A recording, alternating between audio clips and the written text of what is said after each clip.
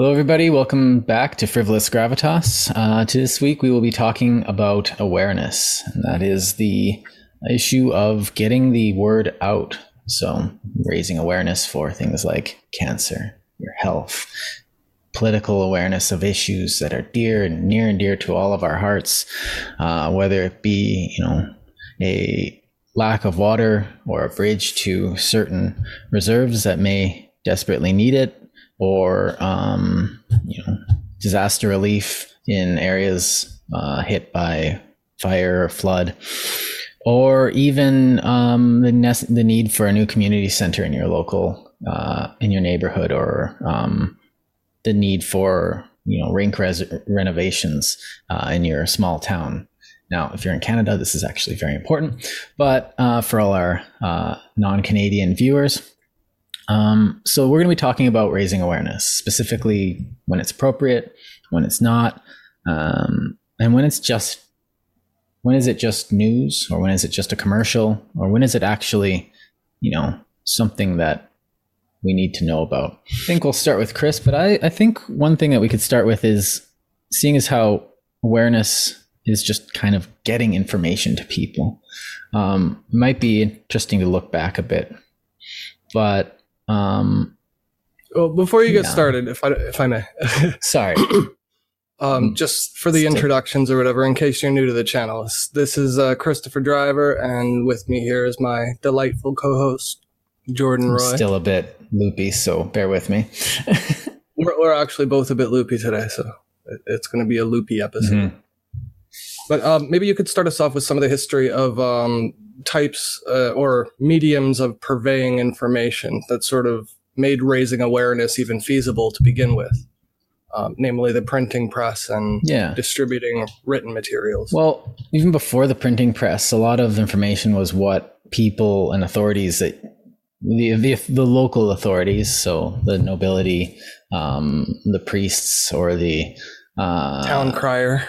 Yeah, well, that's the other thing. So you eventually get a town crier, because, you get a, which actually was what I was going to get to, reading my mind. Sorry. It's almost like I knew what the show was about before we don't need awareness if we can read each other's minds. So we,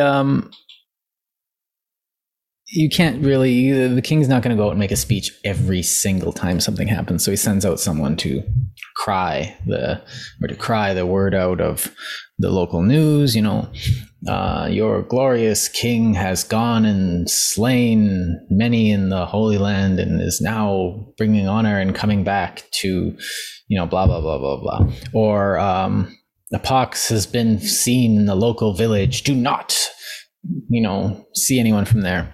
Or our favorite, taxes are increasing. Yes. Well, sometimes that's just a knock at the door from the tax collector going, guess what? Surprise. And then tea gets thrown in the harbor. And then Robin Hood becomes a sensation. Yeah. Funny that. I think one of the best examples of this sort of thing is if you watch the TV series Rome from way back when, there's that guy. He's a fantastic series. He's just in the thing and he's doing the oration. And that was very specific, like rhetorical gestures that they were doing. But that's essentially what would have been done. And then you would have had behind him, you could actually see the calendar of the city, which was also a way of getting information out. And this was pretty much the way of getting the news out. And then you also had word of mouth. You had the grapevine, which is still in existence. It'll never die. And this was one of the main ways of getting it out. The other way, of course, was kind of a speaker's corner thing. So you grab a box, you stand up, and you just start yelling, I think this, rah, rah, rah, rah. And most of these people are just kind of, people that just need to yell and talk. But sometimes you get someone, there's a couple of these in the Bible, I think, for our religious viewers, just put in the comments if you recognize this, where they just start preaching. Even here in Edmonton, if you go on White Ave, every once in a while, there's some Christians preaching fire and brimstone, which kind of misses the point of Christianity. You get those downtown Winnipeg here too. Yeah, you will all die, and they're really nice, but then what they're telling you about is all evil. In London, I believe there's a park there where it's like traditional for that's for the place where you do that. And people will go out and do YouTube-esque stuff like what we're doing right now out in public. They grab your soapbox and you go and say stuff.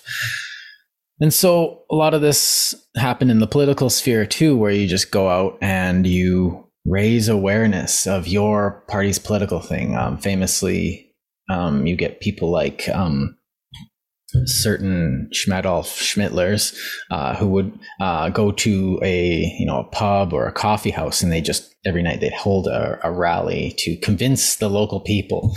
This wasn't always useful because sometimes local people were already drunk. Sometimes the piano would be playing over them. Sometimes people would be talking over them. Sometimes, a lot of times, nobody listens. So you kind of have to have some oomph that gets people to pay attention to you, saying what they want to hear, kind of stuff too. The theatrics of it to get people engaged, that kind of thing. So the British knee is the finest knee. Watch Jeeves and Wooster. There's a good Hitler parody in that show. It's just, anyway. So this still happens, but there's in the late Middle Ages and the Renaissance, there was an invention that kind of threw all this out the window, and that was the Gutenberg press. The first thing they obviously printed with it was a Bible, but eventually once people saw it and were like, well, of course that's something that we can all just make. It just made sense. You put a typeface, you just stamp it down with ink, and then all of a sudden you can just stamp as much ink and paper as you have. That's it. That's all. And so people started investing in these, and as it became more and more common, you get people throwing pamphlets out, and these pamphlets became a huge method of raising awareness on every single asinine issue in the early modern period.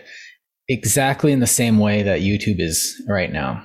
People like us, who, you'd have a little frivolous gravitas pamphlet and we'd be like, here's what I think. And then we'd be putting it out, and then we'd like hand it out in bars and stuff, or we'd spread it out, or we'd have, give it to all our friends and stuff. And a lot of times these would, the nobility and the upper classes didn't really understand what was going on, so they'd squash them. There wasn't really much free speech, but this was something that you couldn't really control. It's a piece of paper, and if you can pass it to someone and nobody's looking, then all of a sudden they have been made aware of something of information that they wouldn't have had to begin with. Now, this is one element of awareness, knowing something that you're not supposed to know. But now it's assumed kind of that it's not that you're not supposed to know it. It's that you don't know it because you just haven't seen it yet. So we'll probably get into that a bit later. Now, this was pretty much the norm, as you can say, oh, well, we got typewriters and, all this stuff. And then we had printers and stuff like that. But that was all pretty much the same thing. You're just elaborations on the pamphlet. A book is still just a big old pamphlet, even though it's a codex instead of a leaf. But and so once you democratize the written word, it becomes a lot harder to control your populace, and they all of a sudden want things like rights, free speech, and then they want to be heard too. So now they have opinions on things that they want to project. Yeah, they want things like food, and if you put a pamphlet out, you can raise awareness of stuff like the peasants are very, very hungry. And then, the king's like, oh, well, don't worry about it. And it's like, no, you don't understand. They are very hungry and therefore very angry. Pamphlet. You can hear them. And then they're like, okay, well, let them eat cake. Well, you better listen because, they're trying to raise awareness. But this was pretty much, so this brought a lot of positive social change over a long period of time. And you can see it as one of the main causes of progress in society. But that's getting completely off track. Now, as we get closer to the present day, you get things like television, where, motion pictures. You have pictures that are democratized now that come out to everybody. And for a lot of time, it was really bad. very, very bad, because a lot of times think Good Night and Good Luck with Moreau, where they just assumed the populace was foolish, so they created a lot of 40 years of just really bad television that just didn't take their audience's intelligence seriously. And but now we know that we can inform people, we can let them think. So with the digital coming around, all of a sudden everyone has a say. Everyone wants to try and be as smart as possible. But the thing is that everyone has an issue.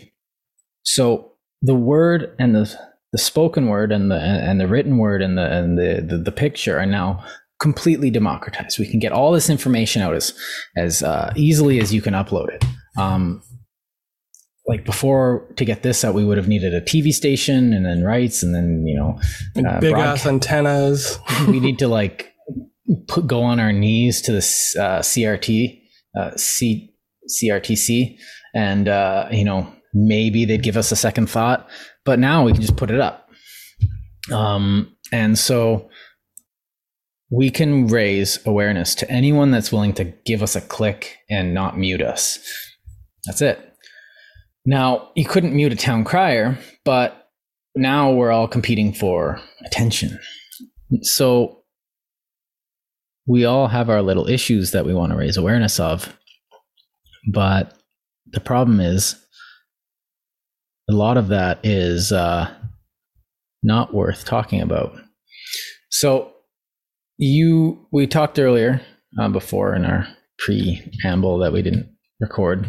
There's a couple things that we keep seeing that that everyone's kind of trying to raise awareness for now.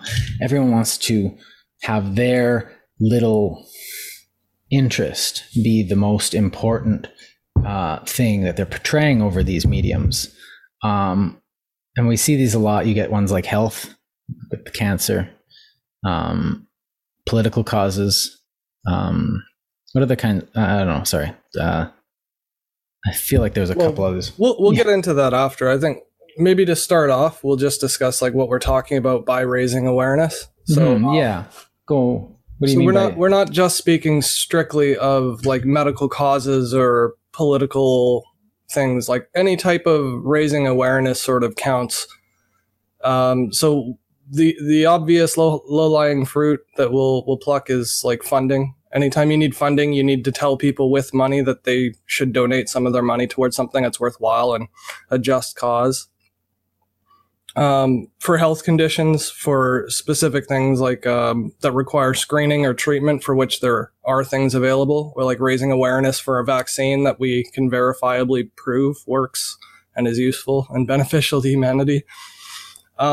Those types of raising awareness sort of is what most people think. I know I do. Is the first thing I think of when I hear raising awareness. But there are all kinds of subtle ways we do it too, in the way we socialize children by making them aware that elderly people are frail and can be knocked over if you push them. Don't play in traffic.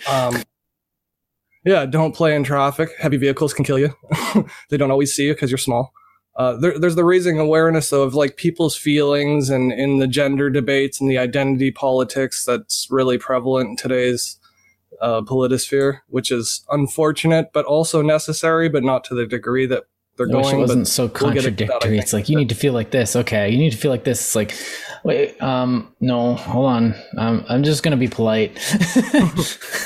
So there's all kinds of raising awareness, and that includes even in literature and opinion pieces we read and articles that are about things that's, completely as innocuous as changing the rules of a sport. For everybody watching the sport to understand what's going on when the rules change, you need to raise awareness for it. And that type of raising awareness makes the game more fun to everybody watching because they're not confused.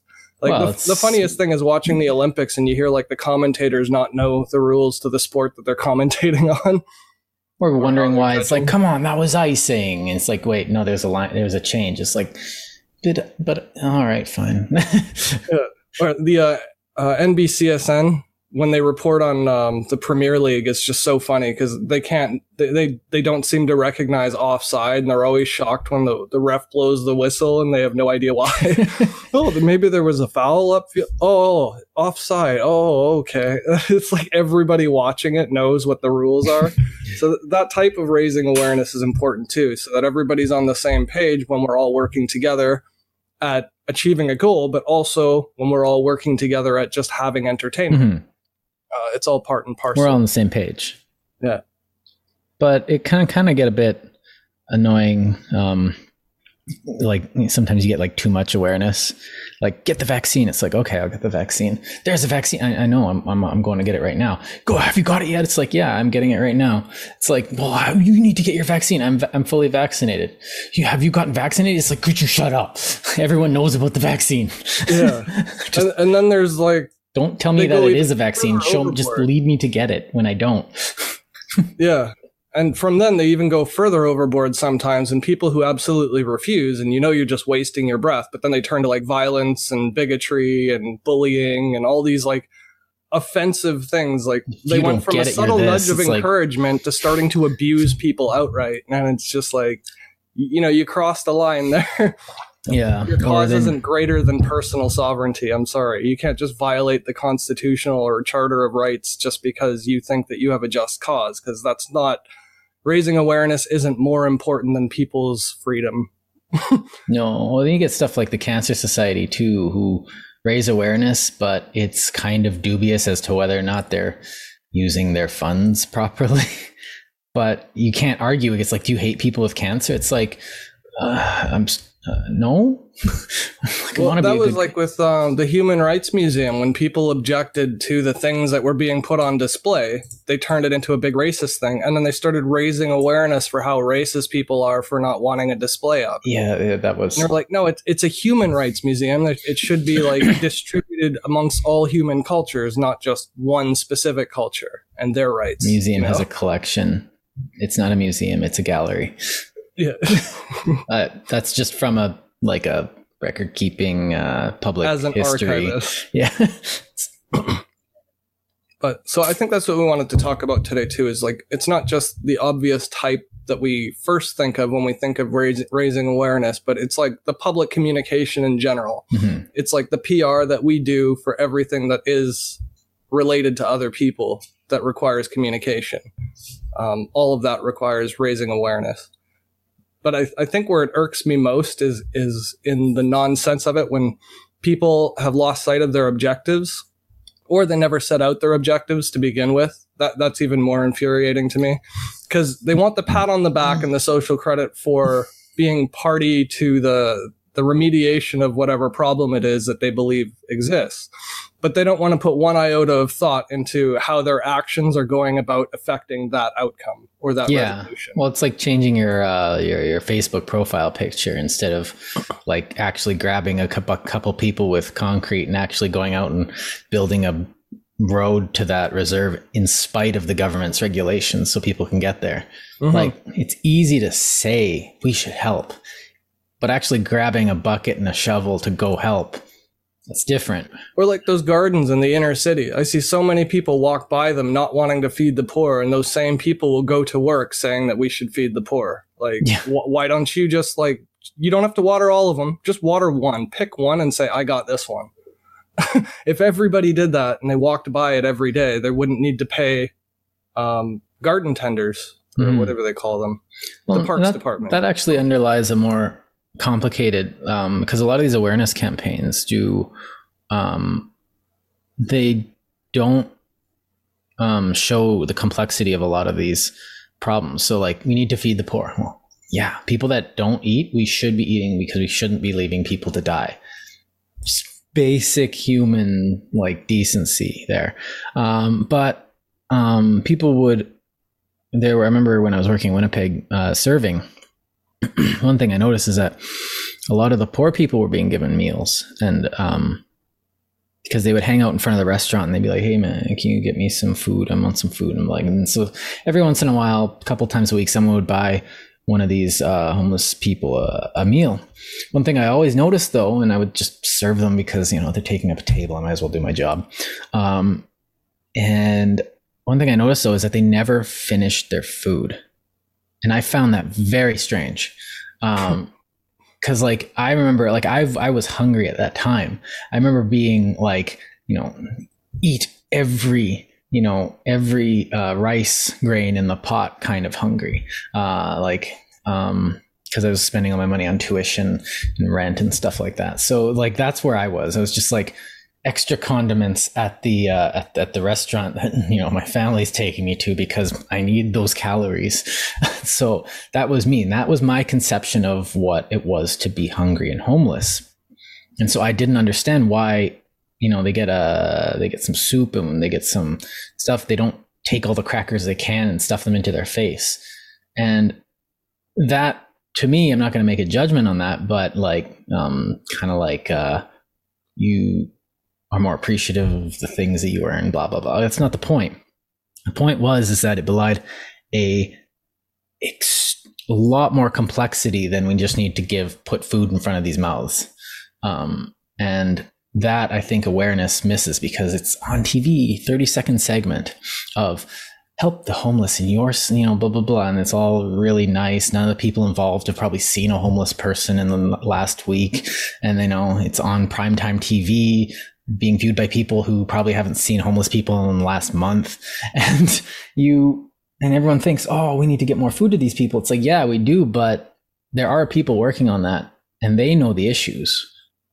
But they're too busy actually helping to raise awareness. You get the missions and the halfway houses, the shelters, these things there's a lot of people working really hard, but it's the same with cancer. Like we need more money for cancer. It's like the funding in that itself is a very complicated and the awareness campaigns of it do nothing to show you how that money is going and what's happening behind that. And I think you touched on a really good point there too with the media, because I find there's a lot of wastage in raising awareness in the sense that nobody's unaware of homelessness. They might be unaware of the severity of the problem, the scope of the problem, the complexity of the problem, but none of the commercials address the scope or the complexity or the scale. Yeah. They only say, hey, did you know there are homeless people that we should help? And everybody's like, yeah, I already knew that. They don't actually accomplish their goal for the tens of thousands of dollars of donation money that they're spending on a commercial to promote awareness. Well, what do they expect? Because you think of like the story of Buddha, right? Where he's the first time he sees a sickness and age and death because he hasn't left the palace in forever. Right. And so he leaves the palace and he's like, what the heck is that? And it's like, oh, people die. And he's just like, what? Oh, yeah. And they suffer the entire time they're dying and he can't handle it. So it changes him. And that's, I think, what they expect. But I don't know what they expect beyond that other than guilt. But it's weird to me that they all do it. It's not just like, the food bank does it or Canada Harvest or something like that. Like Canada Harvest shows commercials with the volunteers in the commercial. Well, they might be actors, but they're showing people that are, stocking warehouses full of canned goods and stuff like that, right? But that to me, not that I do marketing professionally or anything, but it looks like they've got fully stocked warehouses full of food. It's not encouraging me to donate. Do you know what I mean? Like their objectives are skewed from the things that they're projecting out into the world. And then they'll go on the news and they'll have the news report and say Canada Harvest is really short of food this year. Or Winnipeg Harvest. But the commercials all show them with stocked warehouses and forklifts. But like if you show like I've worked with homeless at certain points before. If you show them some of those things, that the reality of it, the network would take that thing and be like, I'm not putting this on air. I need something family friendly. I need something happy and go lucky. I need you to make this at once happy. And then they try and shock you and everyone's like, okay, that looks horrifying indeed, with your family being, we need more money for Winnipeg Harvest. You can win, $10,000. It's like, That $10,000 seems like it would be put to really good use serving the homeless people, or like. And that's the flip side of it too, though. They'll do the exact opposite in other cases, where they'll try and sensationalize something that is actually indeed already terrible and cruel and horrible for people, and they'll try and blow it up to make it look like Hollywood, thinking that if they jerk people's tear strings, they'll get more of their objective, more money. Well, that's the World Vision tactic, with the flies on their face, where they wait. There's flies on these kids' faces. Like if all you did was watch World Vision commercials, you'd swear that kids just had flies everywhere all the time when they walked around. It's like, I don't want to go to Africa. It's just children just staring at you all the time. Like it's just staring for no reason. It's the creepiest continent. Yeah. Meanwhile, whenever you see a documentary of people walking food, through with cameras, all the kids are flocking to them like, oh, a new person. Like, it's just exciting to them. Yeah, it's like, whoa, look at this white guy. I haven't seen a white guy in a year. Yeah. Can I touch your skin? The same problem exists, though, blowing things out of proportion and then also minimizing your own ethos or mission in the way that they portray or project, or in the sense of like the town crier, the way their theatrics go about describing the nature of the issue at hand. And I don't think either of those tactics are actually useful. You might be able to, with metrics, tell, hey, this commercial got me this influx of donations. And you'd be able to see, yeah, it helped. But in the long term, the grand scope of things and people's perceptions that they carry through the rest of their lives, if they keep seeing these types of false, I don't want to say they're false narratives, but they're misleading. They're intentionally misleading. Yeah, I don't like using the postmodernist rhetoric. It's too much baggage. But you're right. You have this. There's a long-term harm that's caused by that type of desensitization, though. Yeah, like, oh, there's poor people, and it's like, okay, but there's always poor people, and there's been poor people all my life. And they've been saying that for years. Yeah. That's and and then you see, there's ways to deal with that. And it's like, well, there are a lot of people being lifted out of poverty, and everyone assumes that, oh, there's a lot of people working on that. But that's the thing, there's other people working on that. And like if it's always someone else doing it, then it ends up being no one's doing it, or a couple of like what do you call them, actual like true believers, those saints that actually sit down and do the work, and everyone just assumes that that's the other guy. But if everyone assumes that's the other guy, then it's only one guy doing it.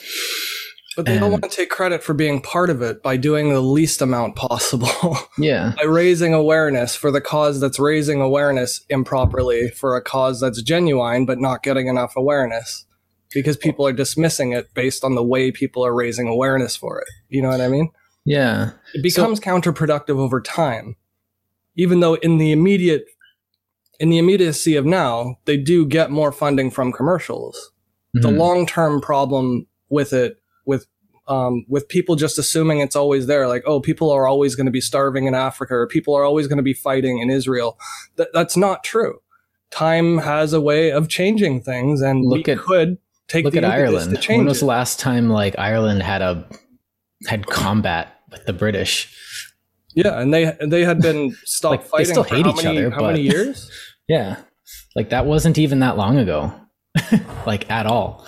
And they just started rioting again because of the whole Brexit thing. But yeah, but that's a riot. Like everyone's doing that now. It's it might blow out into war though, because the Irish border is really contentious in that whole Brexit thing.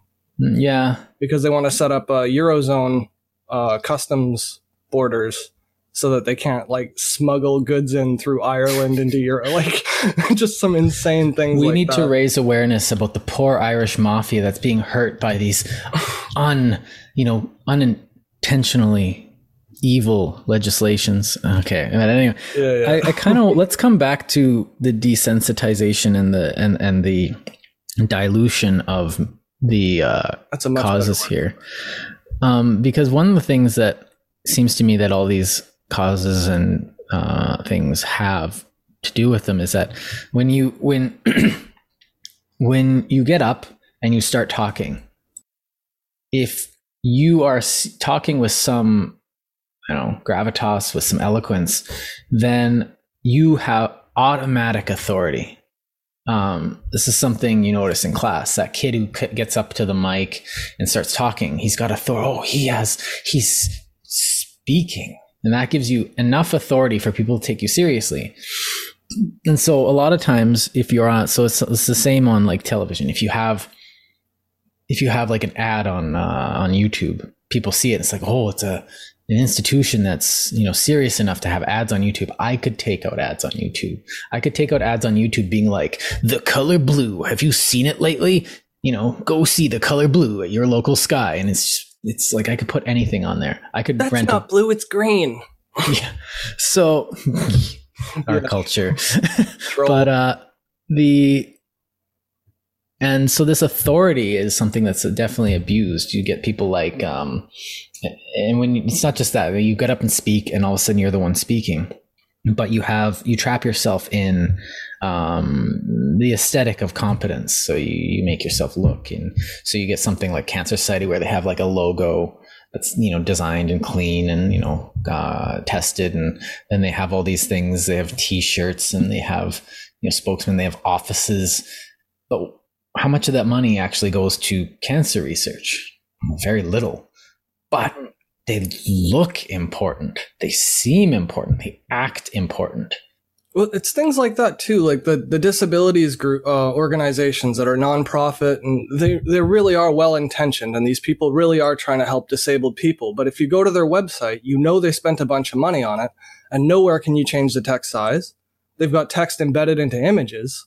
So if you have trouble seeing, good luck. You can't even get an e-reader or something to read it for you because it's not in text. They embedded it into the image. So like stuff like that, where they just didn't actually consider the people it's supposed to be helping. That website's supposed to be there to help connect disabled people to the resources they need. And it only works for people who aren't disabled. And they paid for it. They could have just had some high school student do it, or somebody in university who needed a project to do for school. They could have just donated a free website that was just functional and legible and scalable with just plain text and links. But they decided to make it pretty so that, the people who need it can't use it. Well, it's like a modem I bought once, way back when you bought a modem. And it says, if you have trouble installing this, go to our website. And I was like, what? It's the same thing. Yeah, Rogers. Oh, you're having trouble with your cell phone? Call us. Yeah, it's like, oh, thanks. I'll go find a payphone. But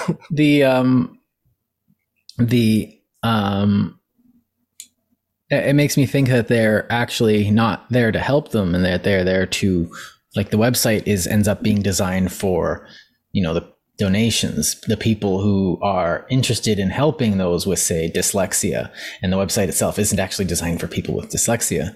Or but you see something like I don't know, I remember Borderlands had a colorblind mode, and it actually changed all the colors so you could it would do that. And I was like, oh, that's pretty neat. They actually put some thought into their medium so that people could play with that. So red wouldn't look like black, that kind of thing? Yeah, it looks all weird to me because I'm not colorblind, but I don't know. It had different types of colorblindness, and it would change the color palette based on it. So that's cool. Yeah, it was really neat. I applaud that, actually. That was in Borderlands 2, I think. But yeah, I couldn't handle it. I had to turn it off after a while because I was just like, nope. But I still applaud the devs because that took effort. You know what I mean? I had to make a whole separate palette and then make sure that each one of those colors didn't blend into the one that would be put right beside it. Like, they all had to be differentiable. And even if it's imperfect, it's an attempt. That's the type of raising awareness that we should be raising awareness for. And yet I've never even heard of that. Yeah. Well, I didn't even hear about it. I just found it in the in the options when I was tooling my graphics for it. I was just like, oh, that's neat. And I didn't find it. But to kind of move on from this a bit. So you all these things, you get that that dilution and that abuse of expert authority given by the crowd. And then you kind of put a lot of these two things together, and it seems like a lot of us are cynical about it. And you get like, well, how do we tell, as the general population, literally being us and our viewers, unless one of you works at a at a charity, in which case, please contact us. We will do a follow-up episode immediately. Hey, shit, we'll even interview you. That's what I mean. You can raise awareness. Yeah. Like your cause. We will do it. So how do we tell a real one versus one that makes money? And this is kind of that same argument. It's like, well, how do I know you're going to use my taxes right when we talk about voting and government and stuff like that? And like, we don't like paying taxes, but if we do have to, we'd rather pay them and have them go to something, cool instead of like vacations to Costa Rica or something. And I think there are several ways you could do it. Sorry, are you asking me? No, okay. I'm saying like as a general population, we can get to that. But I think there's a general distrust of these awareness causes. And you hear, well, like, we need to raise awareness about gun violence. It's like, okay, I know what guns are. I know what they're capable of. And I know that what they do when they do that is called violence. Well, we need to tell you how bad it is. It's like, I know what they're possible of. It's like, are you afraid of it? No. Well, I'd be afraid of it if I saw someone coming at me with one. But like right now, I'm pretty cool. It's like, and like are you afraid of cancer? It's like, you know what? Not really. Like I don't want it, but you have all these things. And okay, let me start making a list here. So we have guilt, which we brought up. We have fear, and on the other side, we have help and actual awareness. Okay. So how do we tell what makes money and what's not? Now, sometimes you can't tell because, one thing that Cancer Society did actually helped. One thing that this did actually had results. I guess transparency would be, I'm guessing your answer would be transparency. That would be part of it. I think that would be the easiest answer. But there are practical things that people can do in their everyday life if they actually want to, like if you're sincere about wanting to promote a cause, you could sit down with a pad and pen, literally 10 minutes, and start writing down what are the costs. So if we take the example of Manitoba Harvest or something like that, they've got cans of food. Each can of food is about $2, right? Well, they can't afford to buy all the cans of food, so maybe they can get like discount from like dollar stores or from a couple months before expiry when stores want to change over their inventory. So you can have deals where you get discount bulk items, things like that. So let's say you get them for $1 each instead of full retail value of $2 each. Then there's like the cost of, well, what if I pay Safeway or something, or grocery store, to have a bin there and encourage them to donate, for everybody to donate from as they're walking out of the store. So then you can do like a cost benefit analysis to it, right?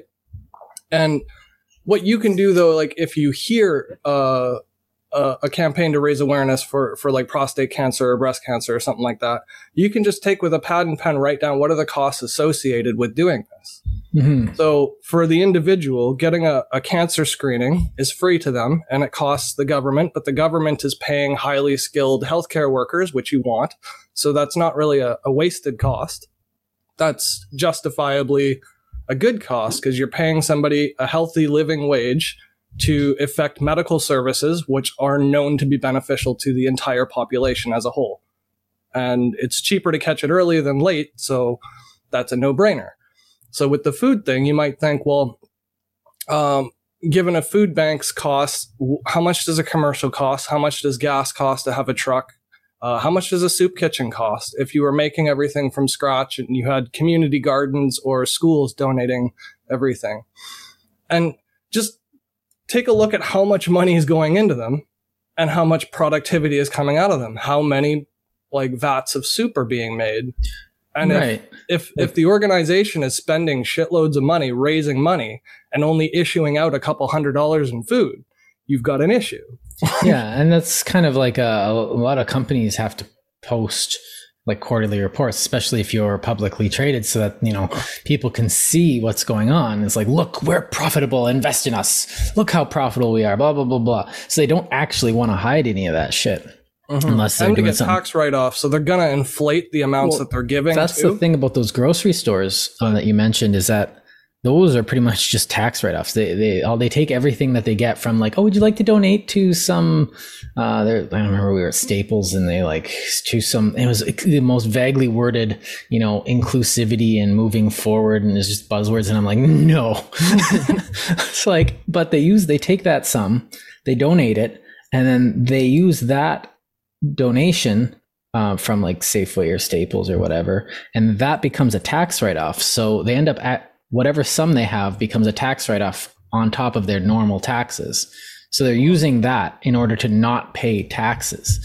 And I'm not giving charity to Safeway. I want to give charity. So like give cans, don't give money. Unless somebody's done a cost benefit analysis that says, hey, saving Safeway $1 million produces $10 million worth of food, then I'd be okay with it. But if they're not going to be transparent about that type of stuff. No, I hate the lie. Yeah.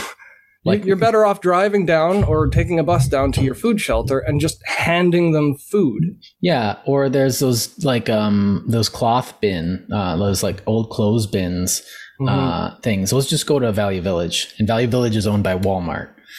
You're giving your clothes to Walmart so they can sell the clothes that you've already bought from them. And they used to sell clothes that homeless people could afford with spare change, and now they don't. They sell $10 pants, $15, $20 shirts. Yeah, it's literally an overstock. It's just another store, but you're buying used stuff that the store didn't have to pay for. Like, what a great business model. We get free inventory and we charge people for it. Anybody could run that kind of a business. It's not a healthy economy. That's just taking from one person and then benefiting from it. That's exploitation, technically. Yeah. And so a lot of this all just becomes white noise to me. Like, I just hear like, you need to know about like, you know, like this, or like fetal alcohol syndrome, or all these acronyms that we're going to throw at you. And I look at Megan and I'm going like, which one's that? And she's just like, no, that's just MSG. I'm like, okay, wait, MSG needs awareness? I actually did see an MSG like is okay for you news article. And I was just like, I don't need to know that. Brought to you by the People's Republic of China. Yeah, it was a Chinese food. I think it was from Vancouver. But Fort Rocal. Yeah, and it's just, and it just becomes white noise, and I stop caring. And I'm like, okay, you know what? I'm just going to help that within arm's reach. And then, you know, I'm a bad guy all of a sudden, but I don't want to be the bad guy. None of us want to be the bad guy except, you know, those, you know. Except for the evil people that do like goodwill just for the tax credits. Those people are like genuinely villains. Yes. We should make a Disney villain about that. Maybe there already was one. But, because like the whole point, like that we're trying to like drill home into this episode here, I'll just say it point blank, is that the objectives matter. The objectives of the raising awareness campaign matters. If you're just raising awareness to make noise to show people or get a tax credit, you're not raising awareness for the cause. You're raising awareness for profit. Well, the underlying thing of that is I completely like, yeah, everything he just said, I say that too, but you can count me into that. But intention. So objectives are supported by intention. And if you force people to push themselves into it, then like, I don't think that's right either. Like, you need to donate to this charity. And that's an abridgment of personal freedom. People should have to do it of their own choice. But then, if it's just awareness and not charity, we have to, if we're looking at it objectively, see, does awareness have an objective benefit? Does the awareness actually contribute to a positive result on the issue? And so then if it does, then we could ask, okay, the ends justify the means. Doesn't matter what we do, doesn't matter what we say, as long as people are aware of it, it creates a good. This is Mill's utilitarianism. So it's like that bastardized, that evil version of utilitarianism, where it's like ends justify the means, which is not what Mill was talking about. But But again, that sort of takes us back to our relative scopes episodes. If you're looking just at the immediate future after that one commercial was put out, and then you see the influx in donations and say, success, then sure, that's a success. But if you look at 10 years down the line when that person's disenfranchised from ever donating to anybody because they know they've been manipulated their whole lives into tearjerker commercials and stuff, it's going to water off a duck's back. And now you get no support for the rest of a lifetime. Like, where is the gain? Right, because really I'm sitting here listening to the white noise, like Sport Check telling me to buy new sneakers has made me, like, in the most idiotic manner, people buy a new car, idiot, like over and over again. And I don't like anything on TV comes across to me as just like offensive, so if someone's like, it's insulting. Yeah. And so any commercial that comes on, no matter how well intentioned, is going to act as an insult to my intelligence. Therefore, like, I'm not like the awareness, like I'll be aware of it, but I won't like it. And so to my mind, it almost seems like you need to be careful with your awareness. You need to like tell me, and I think this is where you need to be able to say, okay, here's the issue. So it's almost like a freaking essay. Here's the issue. Here's what potential thing we're coming up with. So homelessness. I want to build a shelter. So we need so there's a new subdivision or something. But what we don't know is that the new subdivision created a homeless gap or something in between that subdivision and downtown. Nobody saw it coming. Like, we couldn't have planned for it. It's just, for some reason, there's a blind spot in policing or the blind spot in distribution. And all of a sudden there's a homeless slum right there. Couldn't have seen it coming. Okay, so there's a homeless problem in this area. We don't know about it yet because it's new, so we need awareness. But awareness is just letting people know there's a problem. If you have a leaky pipe, I've got a leaky pipe upstairs. If I am aware of it, I don't have to fix it. And so you come up with a result. Here's what I want to do. And then, here's what we need.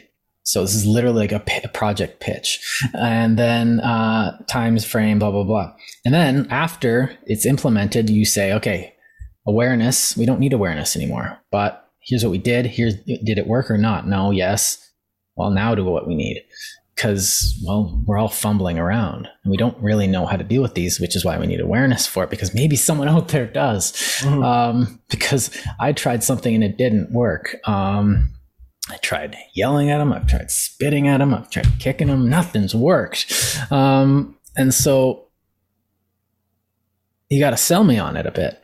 Like, you're selling me on my attention, and you're selling me on my money and my action here. So, and I think that's where transparency is helpful, because in order to sell it to people, like, realistically, they should show the problem as it is realistically. Like, for a city councilor or something to tackle a problem like homelessness, what they're going to start by doing is they're going to say, well, we need more tax revenue so that we can spend more money on homeless people. What's the easiest way to do that? Let's get incentives to real estate giants so that they develop new areas of our city and expand the tax base. Then you've got more wealthy people living in bigger houses, which get more property tax money. So by the time you've doled out like subsidies to help these like poor real estate giants develop into all new areas, and you've created more garbage and waste and pollution, you've had to build out more infrastructure to accommodate them, more public transit suddenly there's no money at the end for the stated goal or purpose. So again, the problem comes back to these people aren't accountable first and foremost to actually achieving any of the goals they set out. And that's problem number one. But nobody has the time to police every single one of their legal representatives. And that gets back to our trust episode. We have to have professionals managing our shit and being able to trust them to do it. Yeah. The second part to it is that people taking advantage of the system, like those real estate companies who are only building luxury homes when they could be building entire regions of low-income housing and just fixing the problem outright. I love my little house because it's more profitable to do this other way. And then they're getting subsidies from the taxpayers who couldn't afford to help the homeless people, but they can afford to help luxury home builders. Mm-hmm. You know what I mean? And it's just this cascade of subsidies and tax relief and incentivizing the wrong people to fix a solution or a problem that's right in front of them. Yeah. Those home developers know how to build homes. They could build affordable homes, period. They just don't.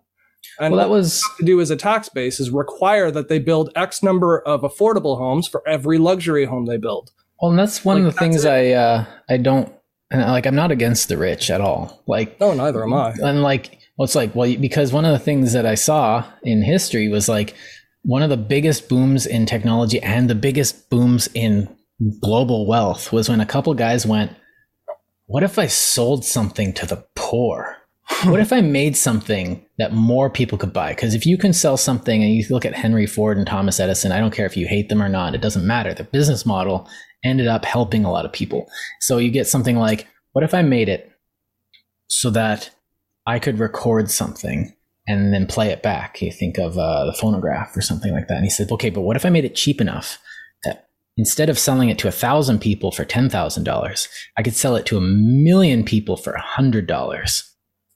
3 million people for $100 or 10 million people for $50. That's like an exponential amount of more money. And like the same thing with a car. Like the Model T, it's like, okay, cars were luxury items. You know, only the richest could buy a horseless carriage. Then the Model T came out and it's like, you now, instead of being able to sell it to a couple people who will give you a lot of money, you can sell it to, you know, an order of magnitude or to more than that, who for a little bit of money, you're making way more money, producing way more, employing more people because you're making more. And then those people have enough money to buy your, okay, this is capitalism 101. Good, no, free market. I'm not, okay, but like, this is, and so. But here's the problem though, is because the economics don't always work with it, because like, the problem with affordable food, for example, you can make food cheaper if it's got more preservatives in it. So the more junk your food is, the cheaper it is for people to buy. Dipping your meat in water so you can sell it at a heavier price, and everyone who tries to saute your meat ends up with a pool in their pan. And you're just like, ugh. You can't regulate it because it's just water. Like you can't but it's just the most infuriating act of, corporate greed. But the issue is, it's not it is greed if we talk about it from like an interpersonal standpoint. Yes. But the corporation itself by law is mandated to seek profit. We can't even fault the companies for doing this because we design the system that they're operating in. Well, if they're not seeking profit, then what are they doing? Yeah. So then why have a company? So why would I invest in your company if you're not even seeking a profit for me? You don't want to make money? Okay, I'm going to go invest in that restaurant that's actually going to try. Yeah. So most investors want to diversify their investments. They don't throw all their money into one company because that's stupid. Yeah. And if you're not throwing all your money into one company, you can't possibly check the moral ethic code and see that they're all following by their standards, because you're invested in 800 different companies in 80 different countries. Like, that's just not even realistic. It's not feasible. Now, I thought we were getting off topic, but this is actually a really good analogy, because if someone's making awareness at us, that's really well put. Then they want us to do something. Now, like I said, if my faucet's leaking, I can be aware of it, but I don't actually have to fix it. I feel like that's really deep, but that's as far as that idea goes. But if they're making awareness at me, then they are making a plea for my attention and my time, my effort, and my money. They want me to vote with that stuff for their thing. Now, if it's just awareness, they want me to say, have you heard about the new thing that's out that will help people with, some disease? Or they want me to, make a decision to go and volunteer a couple hours or do the run or, run for the cure or whatever. Or they want me to put my money up and my time and my, effort, and also help spread awareness. And the thing is that I don't have to. So I can say, well, no. I only have a certain amount of time. So I don't have to, every time someone raises awareness to me, I don't have to, I can say, no, I'm working on something else, or I'm helping in another spot. And that doesn't make me evil. It's like, oh, I don't care about cancer patients. Oh, how could you? It's like, because I'm caring about something else. Like, I'm one guy, and I know I'm one guy, but that doesn't mean I'm powerless. It means I only have two hands. Yeah, if I have four hands, resources aren't infinite. Otherwise, you'd have solved these problems already. Yeah, one guy would have been like, oh, well, we don't even have these problems because we're all infinite beings. But we're not. And so we can't just focus on one problem, because that would leave all the other problems, to fester. Oh, look, we solved poverty, and now we don't have any drinking water. And now all the nuclear reactors are exploding, but and all the dams burst, and Florida and California literally fell into the ocean. Oh man. But we solved poverty. Everyone's rich, and everyone has access to food. That's great. Or in a more timely example, COVID kills all the poor people of the world because they didn't have access to a vaccine. As if we don't need poor people's labor to make our companies profitable. Like, it's that short-sightedness that makes that we should be raising awareness for, that we're not. I was really worried about, I'm still kind of really, I'm not worried about Canada. No. When COVID hit, I was like, oh man, India. Yeah, we're so spread out. We got 36 million people in the biggest country in the world. Yeah, we're so spread out. It's really easy for us to make food, considering we export food as a primary resource. Yeah, and I'm just thinking about India or Africa. And I'm just please, someone Nigeria, where they don't believe, they have Boko Haram. Books are evil. They have groups of terrorists who don't believe in intellectualism. Those places are at risk. Yeah, and it's just us who are well, okay, wear a mask. It's okay, I don't like it, but I'm going to wear it. It's and everyone's that's your right. It's cool.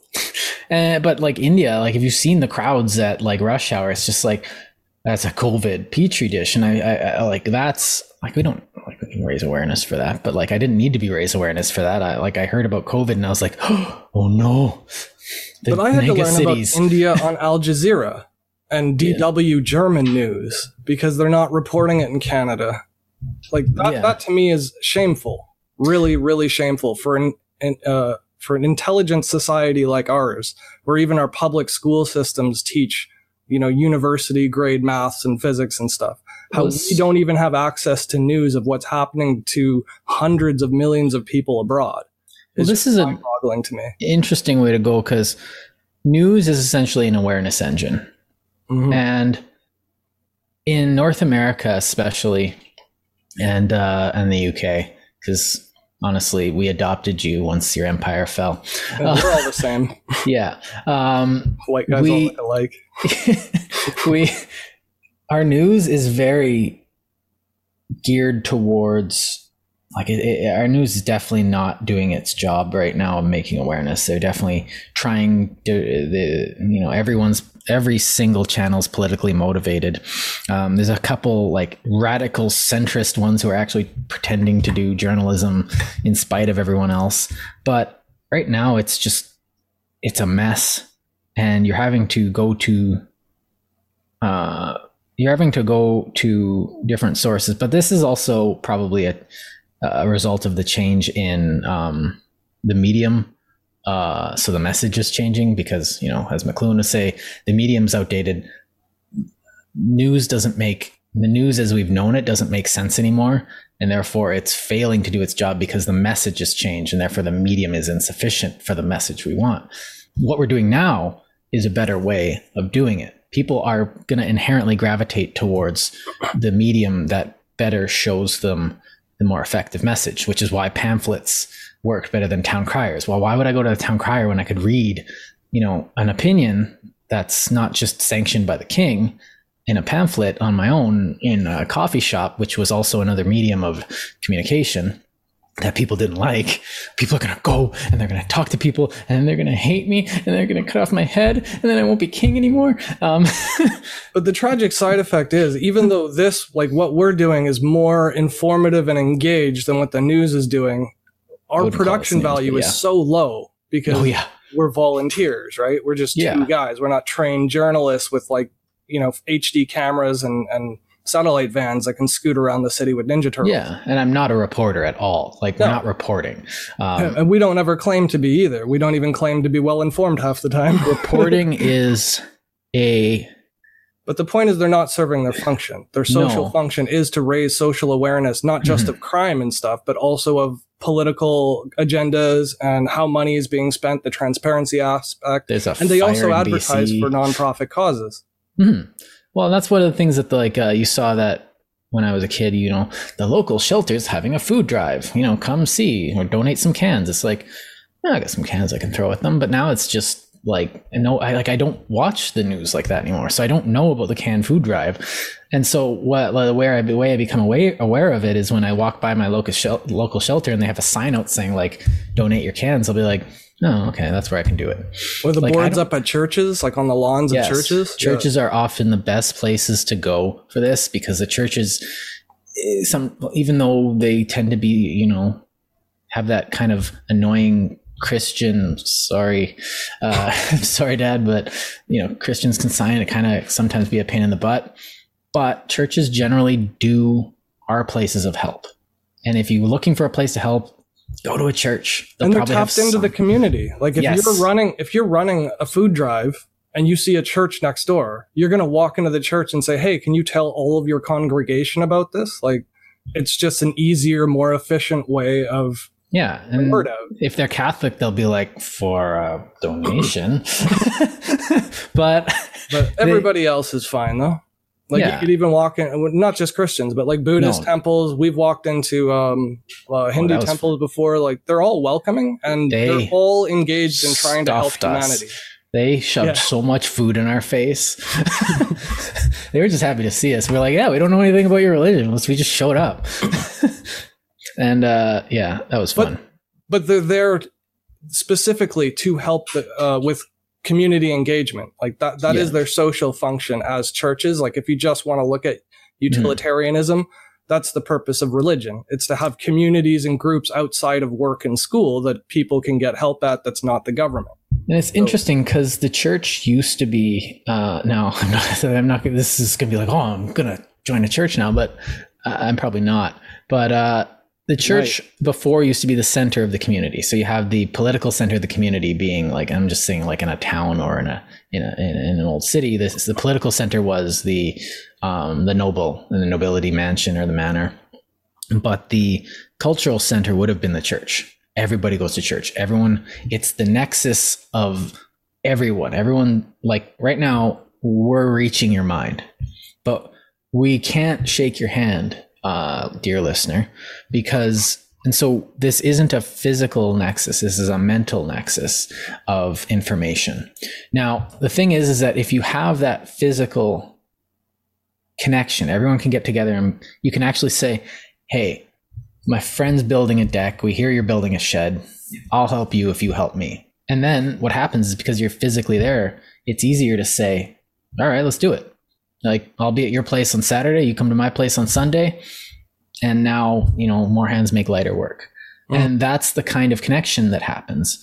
And with a bigger pool, you also get more efficient help because then the people who are good at carrying and bagging groceries can do that. And then the people of the congregation who are better at organizing and cataloging things can do that. I think there's an upper limit. A mega church definitely, I don't think serves that purpose as well.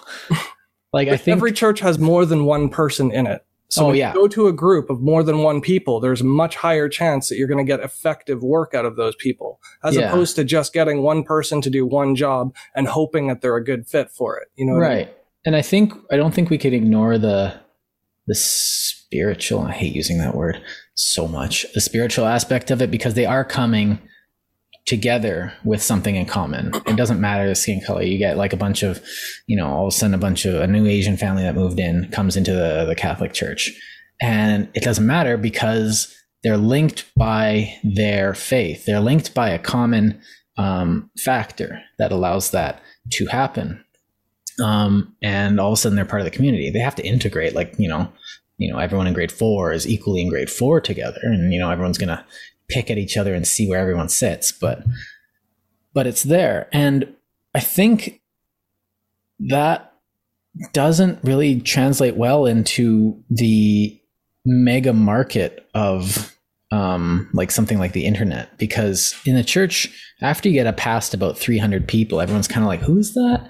But you get the small community, everyone's helping each other out in a small community.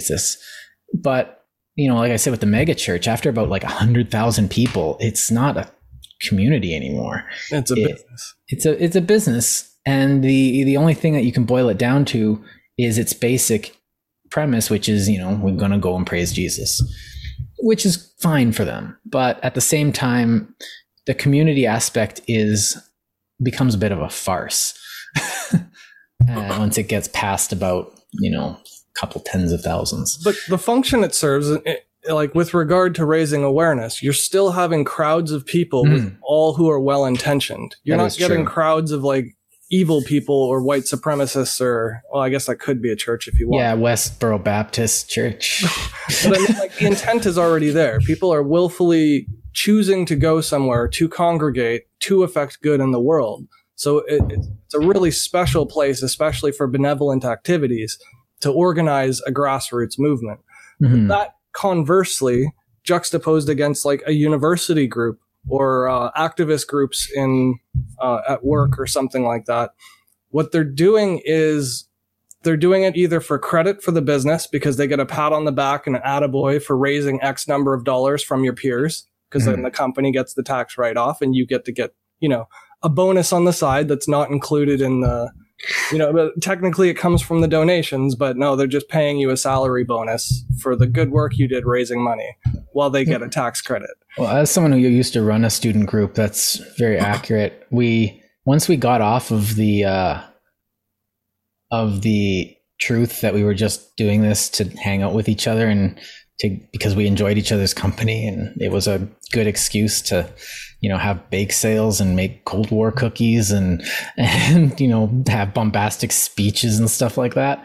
Like when we tried to be a advocacy group, it kind of got dumb. The only good thing we did with that was poll the student body to see what people would be interested in, to tell the faculty, it's like, here's what the students actually want to study in history. And I don't want to suggest that it's not helpful at all, because it still is raising awareness. I didn't feel very helpful. The amount of effort being input into it is not generating the same output as the desired effect would want. Oh, definitely. That's exactly descripting what I was doing with at the head. So it's not like it was useless at all. It wasn't wasted time or anything. Even after you get to the point where it's just, rhetoric and pontificating, you're still technically raising awareness, and somebody might walk by who's never heard it before. You never know. But the point is, there are way more effective approaches to it. And one of the ways of doing that, as you mentioned before with the transparency, is looking at it economically and saying, like, how are our resources best served? And the best way to serve our resources economically is to have some type of regulation in place, not to say that the government has to have its fingers in everything we do, but anybody who listens to the channel knows I'm a bit of a socialist. And that just means that there needs to be regulation on like the housing thing that we mentioned before. You should build affordable houses in addition to luxury homes. You can't just build a city out of luxury homes where there's going to be homeless people. I think one of the things is that I'm kind of not a socialist. This is why you should watch this when we're interesting, and you should raise awareness with your friends, because look at us. Two sides. Yeah, we're not yelling at each other, even though we disagree. Anyway, we should put anime things on. Anyway, yes. But like on my side, I would say that like people building luxury homes is going to continue to cause housing bubbles to burst and inflate, not just burst. And I think we should be giving. I think one thing that would be helpful is if someone like a lobby group, which would persuade, which would put like, I don't know, the small house lobby group, which every time someone came up with a proposal for a subdivision of smaller houses, big yards, like kind of like the one I've got. I'm not going to show you my house. Hey guys, let me just dox myself. But a smaller, affordable house with a reasonable space to it, and then you could have those pressure groups influence or help, not influence government, but maybe help the people making those proposals show that these smaller houses, though it's seemingly, you're not selling luxury homes, that it's actually a really good investment, and help them with their marketing, help them with their proposal, help them with their pitch. Yeah, we should almost give them free advertising for that. Like, we should contribute back to the companies who are making low profit margin homes to say thanks for, like, helping clean up homelessness. Okay, I got an idea though. You have that same organization, which could be raising awareness, but what they could be doing instead of just raising awareness is just doing the numbers, saying, here's the amount of people that have this amount of money. The greatest block of money of people looking for homes is this group. So if you build these types of houses like this, you probably will potentially sell them more effectively than these ones up here. And here's the range of profit that you would have. And then they could keep updating this, and it would act as, this might already be a thing. So it would show the reality of it, instead of, because a lot of these things is new homes, you can have your own mansion. They're selling us on a dream that isn't real. I don't have enough money to live in a mansion, a real mansion. And therefore, I probably don't have enough money to have a fake mansion in, a fake mansion area that doesn't actually have any retail or jobs around it. If you have to drive to your, where I live right now, I can walk, I can go apply on foot within 100 feet to businesses within 100 feet of me. If I live in one of these subdivisions, I couldn't. You'd have to drive out. If you're in Winnipeg, think of like Waverly West or Linden Woods. There's nowhere to work inside the subdivision.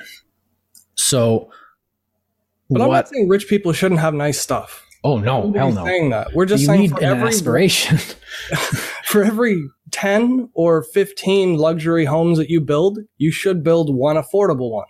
Yeah, there's only going to be so many rich necessity. People, and they're going to move around because not everyone's rich all the time. And the problem is with real estate, because if they're only making expensive homes, the prices of all homes goes up. So your problem gets worse. And then the rest become tenements. And then the only people who have money are people whose houses that they already owned inflated in value. So they trade their 10-year-old house for a brand new house. And all you're getting is the same pool of people buying the same houses. And they're all making prices go up. And then they're all benefiting from the prices rising. That's right, what a bubble is. People coming in from China, like buying those houses like for like cash. And then, nobody can buy a house in Vancouver. Yeah. We got accepted to a university in Vancouver. Guess where we didn't move? We would be living in a basement right now for twice the price that we pay for rent on this house. Yeah, I paid more in rent for the smallest place I could get in Vancouver than they offer people on disability or EI in Winnipeg. You can't even have a place to sleep on a basic income or a fixed income, or as a senior or something who's just on old age security or something like that. It's insane because it's unnecessary. All they're doing is inflating the wealth of people based on mortgage debt, and mortgage debt is so secure that the bankers get to pay themselves in commissions based on percentages of the mortgages they sell.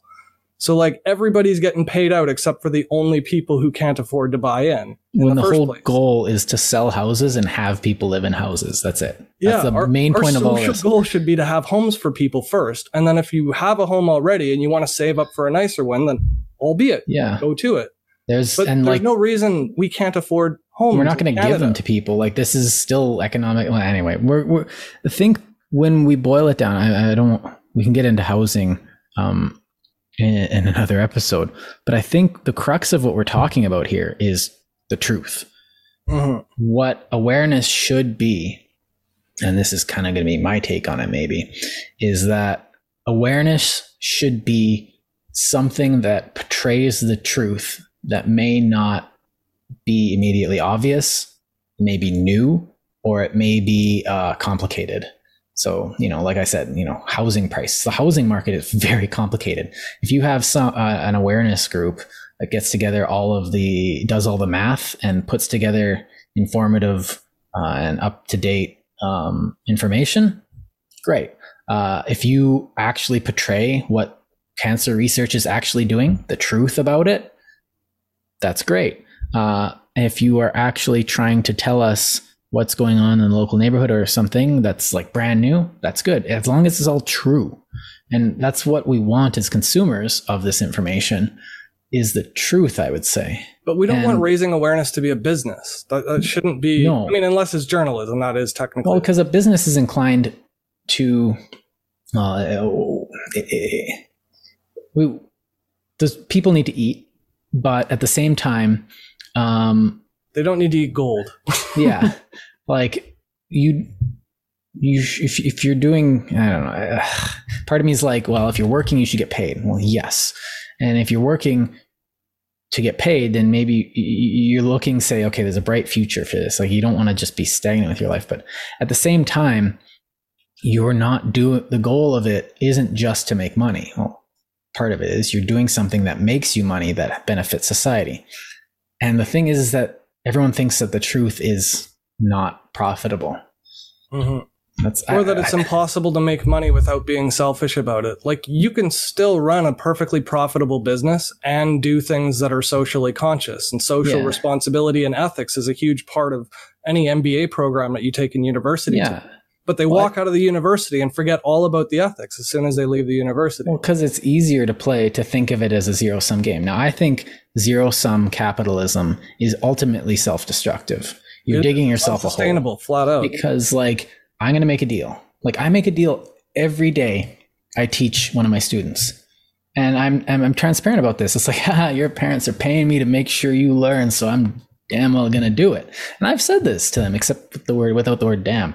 And so, it's like, usually I'll say it when, like, your parents are paying me to teach you, so you better pay attention. When they're not paying attention, they're like, oh, okay. My parents are putting effort into this. So they're giving me money. I'm giving them my effort and time. They're getting a son or a daughter with a slightly better future than they had been had they not spent that hour engaging, and everyone's a winner. Well, they have less money now. It's like, yeah, but they have more value, and I have more value. And in fact, not only that, I'm a better teacher for having taught that extra hour. So everyone's winning from this. No one's losing. And put more simply, it's like farmers. You want farmers to produce quality food because they're feeding the entire country. You also don't want farmers to go broke and lose their farms. You want them to be able to invest in their farms and buy new equipment and make up safety standards and yada, yada, yada, right? So nobody's suggesting that a farmer shouldn't make money. But a farmer produces food for the entire country, which is obviously a huge social benefit. So why are people have such a difficulty understanding how capitalism could be socially conscious if we've got regulations on the price of wheat that they sell so that they don't price gouge? Because, people need food. Desperate people will pay anything for food. So you could just artificially restrict the supply of food and then raise the prices. But that wouldn't be good. So we got regulations against it. Farmers get paid. Farmers have enough to invest in their farms and buy new stuff and go on vacations. And they don't live poor. Our farmers are pretty rich. For a good example of this, Simon Schama at Citizens work on the French Revolution deals heavily with the price of bread and how it affected the French Revolution. Now the price of bread just went bloop. The same thing happened in Weimar, Germany, where it's just like, how much for a price of bread? Well, this hour, it's 5 trillion marks. Next hour, it might be 17 million marks. Yeah, so you better buy 2. Yeah. It's like, oh, well, I'm going to need all of your money. Just throw it in the pile. And that's a great example of that short-termism, where they'll see this immediate personal economic benefit to themselves at the expense and cost of society at large for years to come afterwards. And that's sort of what we're doing when we're raising awareness, trying to use trigger signals and bloody images or that really perverse type of gore. And I don't mean that literally, but I mean the shock inducing type of raising awareness. That's just not necessary for cancer. Do you know what I mean? Yeah. And you're thinking of cigarette labels and stuff like that. Well, for everything, even breast cancer or colon cancer. Oh, if he would have got this checked, he wouldn't be looking like this right now. And the guy's all it's just but I get what they're trying to do, but the more beneficial thing would be like, look how much money it costs to be sick and in pain, and look how we can help you prevent it from the future. Like, that's what they're raising awareness should be, in my opinion. It should be like you said, true and informative and accurate, without sensationalizing or blowing things out of proportion, and without like making up some type of catastrophe that no one's ever heard of. You just say it straight out. Get breast cancer screenings, and then you save yourself pain and money. Like, it's that Here's simple. where to go. Do it now. Like, make it an order. But one thing I don't like is that we say the word true like it's something that exists, and I can't really function in a world where, you know, truth, like something isn't something. Like, I'm here, I'm sitting here, this is true. There's no non-objective thing about this. But you can argue nowadays that anything, like, truth doesn't exist. You know, there's no absolute truth. So, you know, anything you say can be argued to be true. It's like, yeah, but it doesn't make it right. 2 + 2 is 4. Okay, well, like, put it more practically. People should believe what they're saying is true. Yes. So whether they're right or wrong, doesn't matter. If they believe like their data was accurate and it's just not, at least they're trying to say something true. Well, but what I'm talking about with false statements is people knowingly picking and choosing which graphs and which charts and which data to use just so they can manipulate the figures. Right. So if Cancer Society is saying one thing, and we can say, you know what, Cancer Society, you're shit. Oh, damn it. I censored the wrong word. I said the loud part quiet and the quiet part loud. Oh, no. That's anyway, funny. Beep that out. It'll be funny. You can't do it. Now, what happens is, how could you dare criticize the Cancer Society? They're fighting cancer. They're above reproach. And this is one thing we need to get over is in order to have truth, you have to be able, everyone has to be able to be a subject of criticism. And we should encourage it. Because data can be verified. So we should always encourage skepticism, even if it's obviously true. Just let people check. Yeah, and if someone says, "Well, no, you can't do that because it hurts my feelings," you shouldn't be criticizing that because they do so much good and it'll hurt the people with cancer. It's like, I'm sure that people with cancer have bigger problems than me, you know, criticizing the figures of the Cancer Society. And like, in all honesty, I'm not really worried about the feelings of someone I don't know enough to even know what their feelings are. So like, if you're just some Jane Doe or Joe Blow and you tell me that you're offended, oh, that sucks for you. Pat in the back, I guess. But like, no, these figures are wrong. And it's not true. Your feelings don't inform facts. And the housing market's going to explode again and again. Cancer is keep going to get money, and we're still going to be no closer to a cure for a disease that is not even being presented as what it actually that doesn't reflect the actual nature of the disease itself.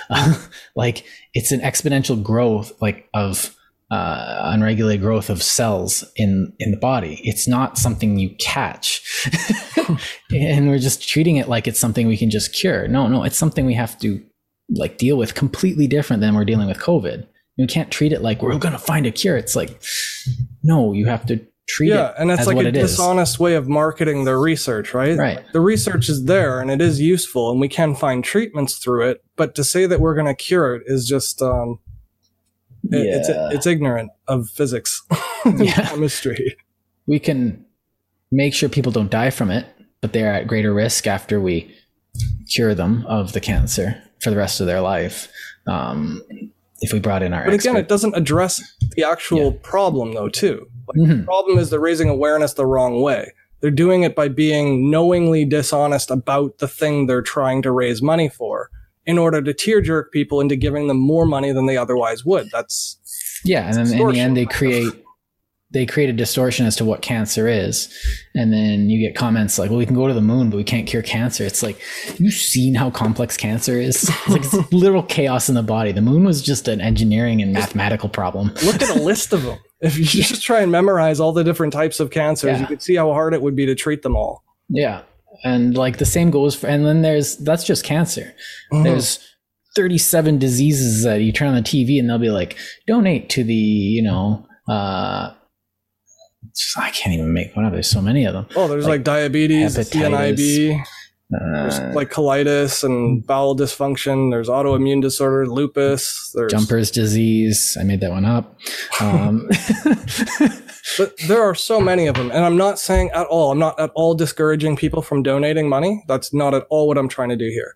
What I'm trying to do, though, is if somebody has the willpower and desire to make a difference and they have some money to contribute, they could spend a few minutes figuring out where their money is going before donating. And then their money would be 5 times more effective. Like if you really, really want your money to go far, you can, by all means, if you have money and you don't have time, just donate. Some of that money will still help people.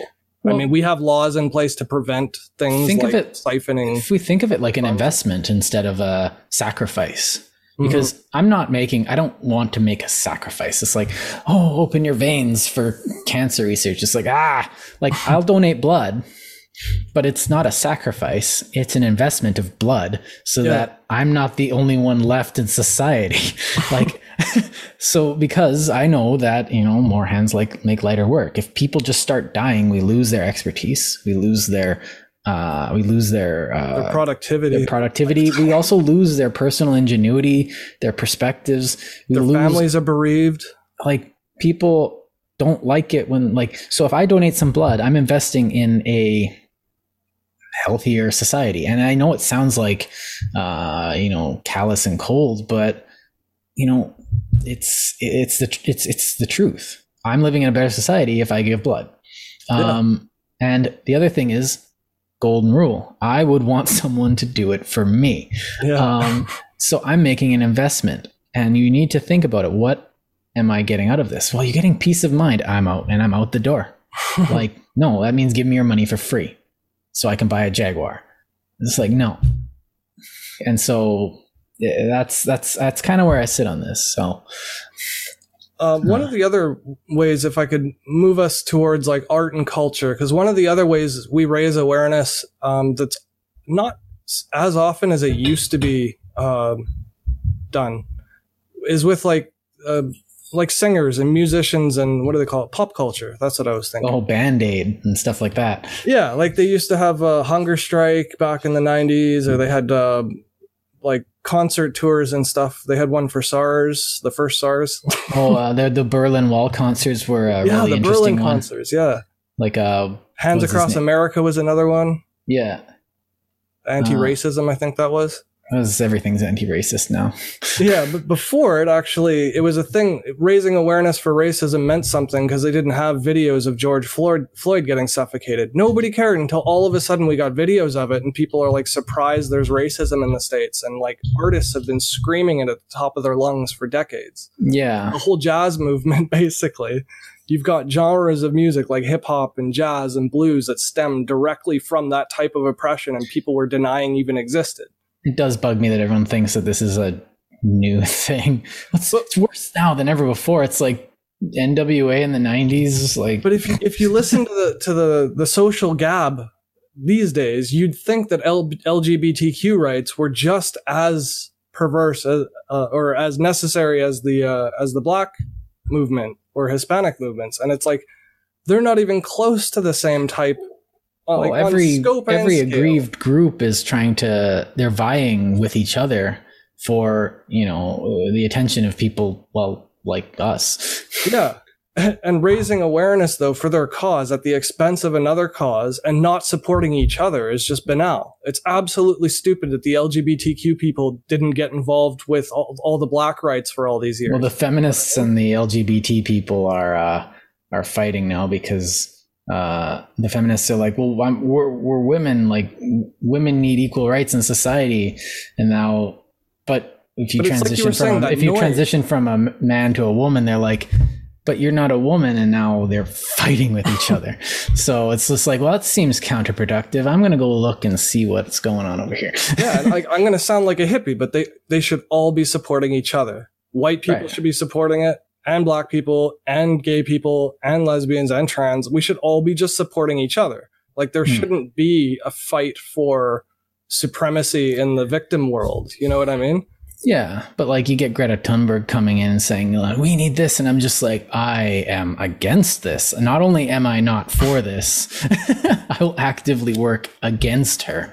But like we had literally outright racist policies in government that designed cities like red line districting and you know, things like that. You got they never had that in the LGBT thing. What's it called? So equating residential schools. Putting them on the same level playing field to say that they're both equally oppressed is just nonsense.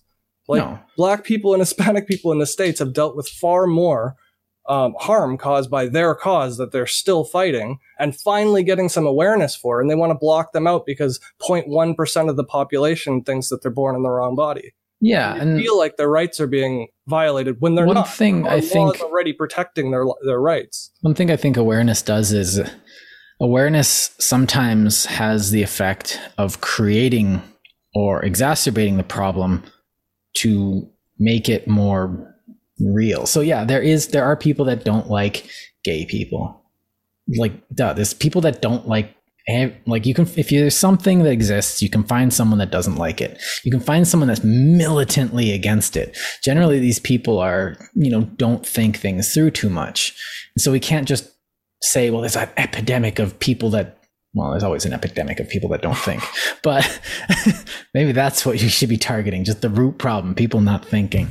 But we're using words with their meanings. Yeah, God forbid. No, because then you have to have truth, and then you can't justify your unjustified claims with feelings.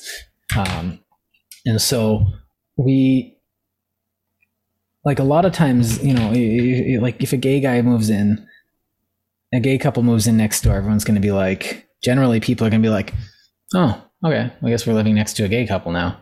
And no one, like, people move on with their lives because generally people's lives are more important to themselves than, who's living next door. And if they are worked up about who or what type of people are moved in next door, that's usually a problem with the person that's committing the racism or homophobia or whatever, or gayism. I don't even want to call it homophobia. Who's afraid of gay people?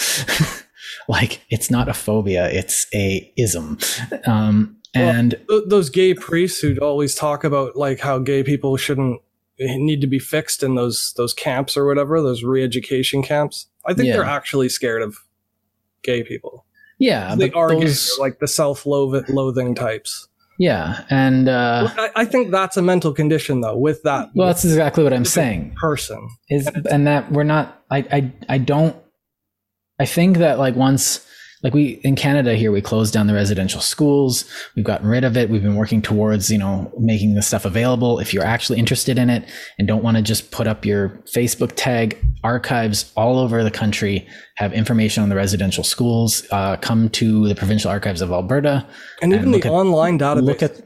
Look at the Oblate. Ask for the Oblate pictorial records, and you can see a lot of residential school records that the Oblates were working on. Go to the NCTR, or whatever they call it now. They changed it a couple times. The National Truth and Reconciliation place at the University of Manitoba in Winnipeg, which has a lot of online resources, a lot of oral histories relating to it.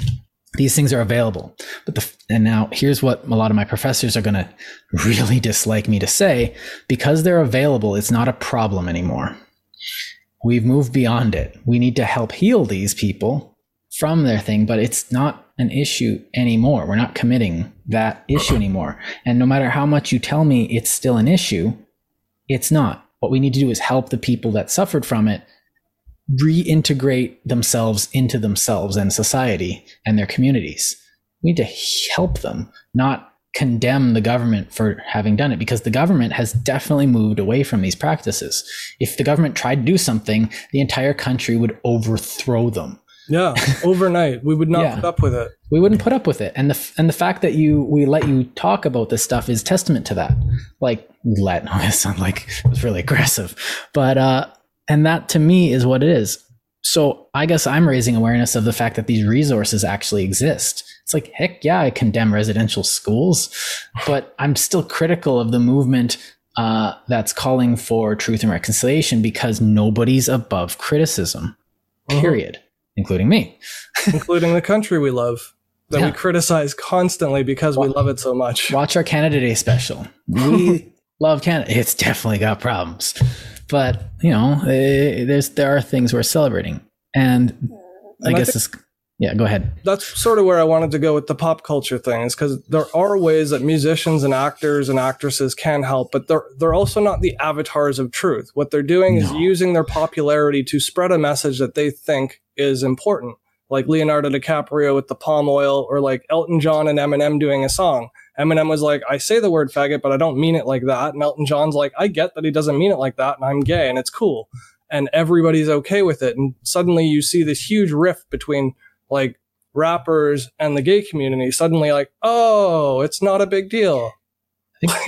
I mean, there are still a bunch of homophobes in hip hop, and there's still a bunch of gay people who don't like the way rappers speak, but the tension is lessened because of the awareness raised by them doing public goods like that.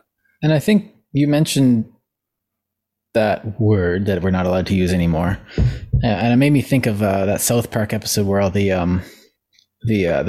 guys on the bikers from it's like, oh, you guys are being fags, and it's like no, it doesn't mean that anymore. Well, okay, yeah, it does mean that, but the thing that I'm thinking about is that South Park gets away with being like they raise awareness of all the issues, and then they pull all the issues down into the dirt on every side, and it pisses everyone off. But they make it funny so that people can engage with it. They're an equal opportunity offender. Yeah, and that almost does more to raise awareness than like a World Vision commercial. Hi, I'm a famous person. I'm a famous person that's, hasn't gotten a job in, 5 years, but I'm sure you remember me from that one show that no one remembers anymore. Please donate to this.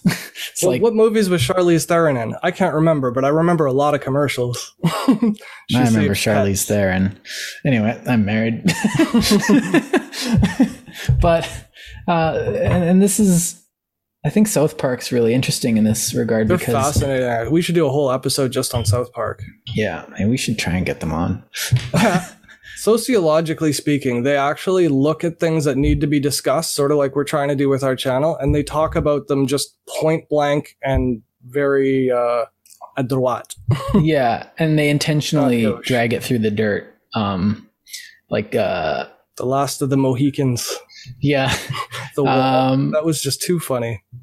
Their COVID special is really interesting. But and I think what happens is because they are talking about these things in a very honest but also, humorous way, that we can almost trust them more because they are criticizing it. But at the end of the show, they always end up either being completely nihilistic about it, or they'll have presented both sides and say, whatever, you're an individual, come up with your own decision. You're not watching South Park to learn which way to go. And like, if you look at something like The Simpsons now, which has definitely become politically partisan, it's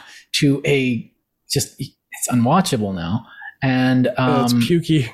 And they'll just be like, oh, this is great. And then they'll like have the characters do something or say something. It's just like, you're not being honest. You're just presenting one opinion, telling me it's good and telling me to laugh.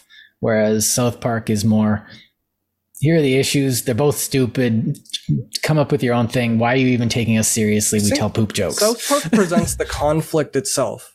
Like, they don't just bring up the issue just to have a topical thing to mention, just to have something to write about. They actually have structured episodes around the conflict itself.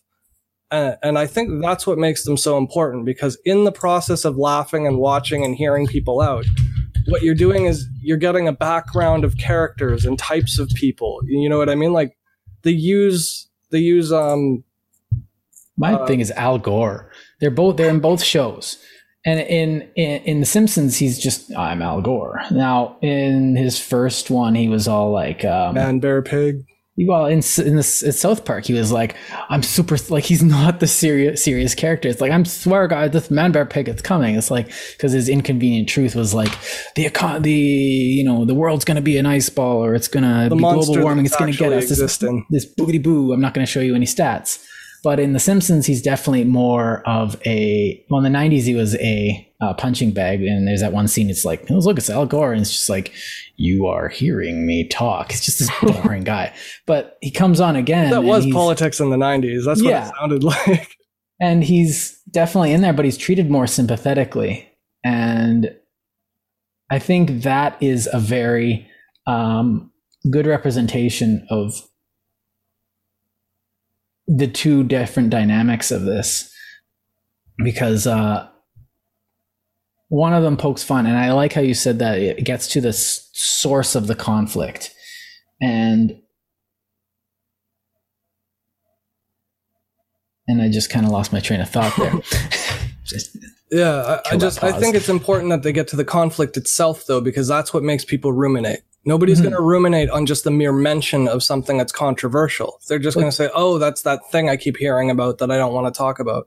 Well, if you give someone an answer, mentioning the conflict, the thing that we dare not say when we're talking out in public or in front of people or in groups or at school or at work, like to say that which should not be said is important.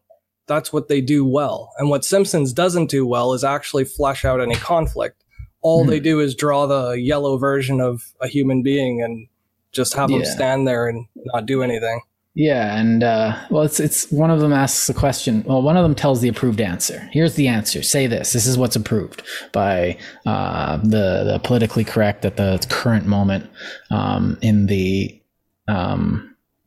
Lippmann public opinion style.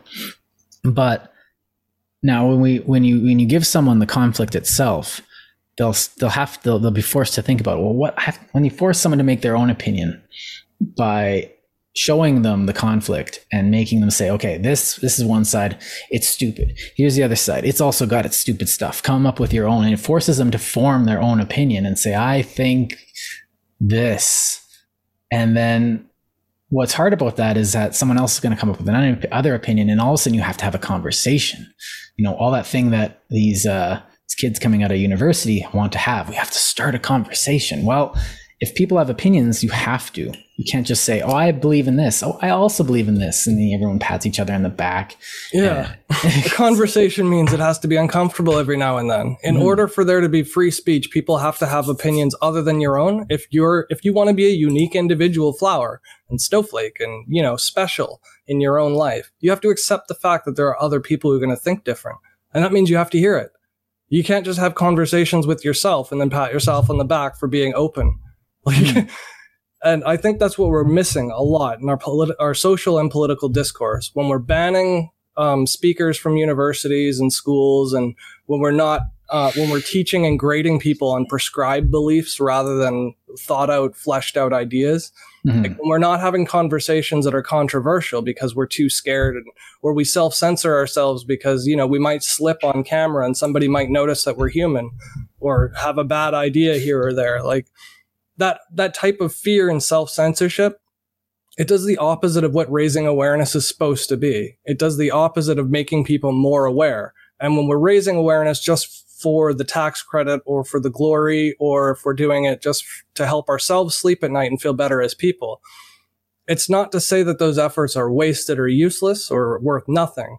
But anybody who's got the intention and the drive and desire to make their lives more meaningful than they are currently should be able to invest a few minutes to understand what they're donating to, where they're donating their money, where the greatest need is, and maybe even go lobby to their city councilors and say, like, hey, why isn't there more low income housing if we've got a homelessness issue and we've got all these new developments being built? Like, we should be holding people accountable to do their jobs. And we need to do that in the proper way. And that takes some education. It means you have to read up on like how cities work, and, you know, civics classes are hard. They're boring. But that's how civilized society works. And I can't remember who the quote is, but there was a quote from somebody saying that you can judge a civilization based on its, on how it treats its prisoners, something to that effect. I think another way for a high functioning society to judge itself is based on how it spends its tax money. How we set our budgets is really important. Biden said something like that too, actually, when he was campaigning. He said, show me your budget and I'll tell you what you value. Don't tell me what you value. Because they're just going to say, oh, I value equality and peace and blah, blah, blah. But all their money is going into like war and extortion and pillaging. And you know what I mean? The quote was, the degree of civilization in a society can be judged by entering its prisons. And that was Fyodor Dostoevsky. Oh, and quote on him already. I think what you said there is actually a really good summation of what we're talking about. And it's a good place to end on. Even though we neglected a couple things, we might have to come back to this another day. Yeah, my brain's turning into a bowl of oatmeal again. Porridge. Porridge. So, I don't really have anything much more to say. What you said there was actually nice. If you'll indulge me, I'm just going to make a couple final thoughts then. Okay. One is on mental health. The point of raising awareness for mental health isn't just to raise money. It's really important to recognize that people who harm you out in your day-to-day life or in public might have mental health problems, and they're not at all intentionally trying to cause harm or hurt you. And it's not an excuse for their actions. Doesn't excuse or absolve them of any culpability for being, generally asocial or antisocial in their behavior, but it's an explanation, so it should be less harmful, sort of like we talked about in the meanings episode. The other thing I wanted to mention was about disaster relief. And since the Hurricane Katrina was the first time I ever noticed that it was a really big problem, but FEMA not acting when a black neighborhood was flooded, it's just traumatized me. And I worked for Salvation Army's call center, and the way that they manage their money and their funding and all of their donations, and the way the CEOs walked around the city in first class, everything, and tuxedos, it was appalling. The World Trade Center before that was Red Cross giving all this money to companies in the buildings and not at all helping the firefighters and police officers and their families. At first, like huge chunks of the money that was donated to Red Cross went towards helping businesses rebuild. Like from an office, the lowest cost margin you could possibly have in the most expensive city in the world. Like, those people weren't struggling to pay rent in the World Trade Center. And instead of helping people, they were helping businesses. You get someone like, was it Jon Stewart recently who went on that campaign to help the rescuers who have been dealing with like COPD and all the dust inhalation, that they haven't had any help since 9/11. And he had like this is actually a good example of a good campaign where he said, this is the problem. Here's what I need. I've got the clout, which is why I'm here. And I believe in it. And that I'm using my clout. Like, it's very transparent about it. It's like, I'm famous. Yeah. I can do this. This is what I believe in. And it was actually quite commendable of him because he actually got it done. And he's helped a lot of people with that. Similarly, I'd really like to encourage that because that type of behavior is benevolence. Well, I'm not famous though. What can I do? I don't have that kind of clout. Well, you have other things that you can do. Like, we all have a talent. He had fame and a name. We all have something, even if it's just two hands. And that's where being part of the community or just talking to like community leaders, like community centers or churches, even if you're not members of them, you can go there and talk to the people in the office that organize the churches and the community centers. And you can ask them, like, can I help clear snow on the rink so the kids have somewhere to play instead of going off doing drugs and breaking into cars? Like, stuff like that. Yeah. I mean, you don't have to get noticed to do something good. And you don't need a tax credit to be good either. Or it could be like a Disney movie and you just go over and be like, you saw you doing drugs. Guess what you're doing? You're playing on my hockey team now. This is not a choice. It's like, oh. But yeah, that's my little rant because I just wanted to make sure we mentioned it because it was so important, even though we're not doing it any justice by giving it the time of day. But disaster relief causes and health problems. Totally worth raising awareness for. Yeah. But the right way. Don't do it wrong. Actually think about what you're doing and the objectives and the goals and make sure that like your actions and behaviors are conducive towards getting you to those goals and objectives and not just like making somebody rich. Yeah. As small as you are, your actions matter. That's right. So, thanks for watching, guys. There may be a follow-up episode to this, so stay tuned. If you have any comments, we would love to hear them, good or bad. They'll probably be deleted if you put like, visit my website. But other than that, we'll be happy to hear from you. Like, share, and subscribe. It's the best way to support free content, is just to spread the word on it. Raise awareness. Raise awareness for frivolous gravitas. See you guys. Ciao.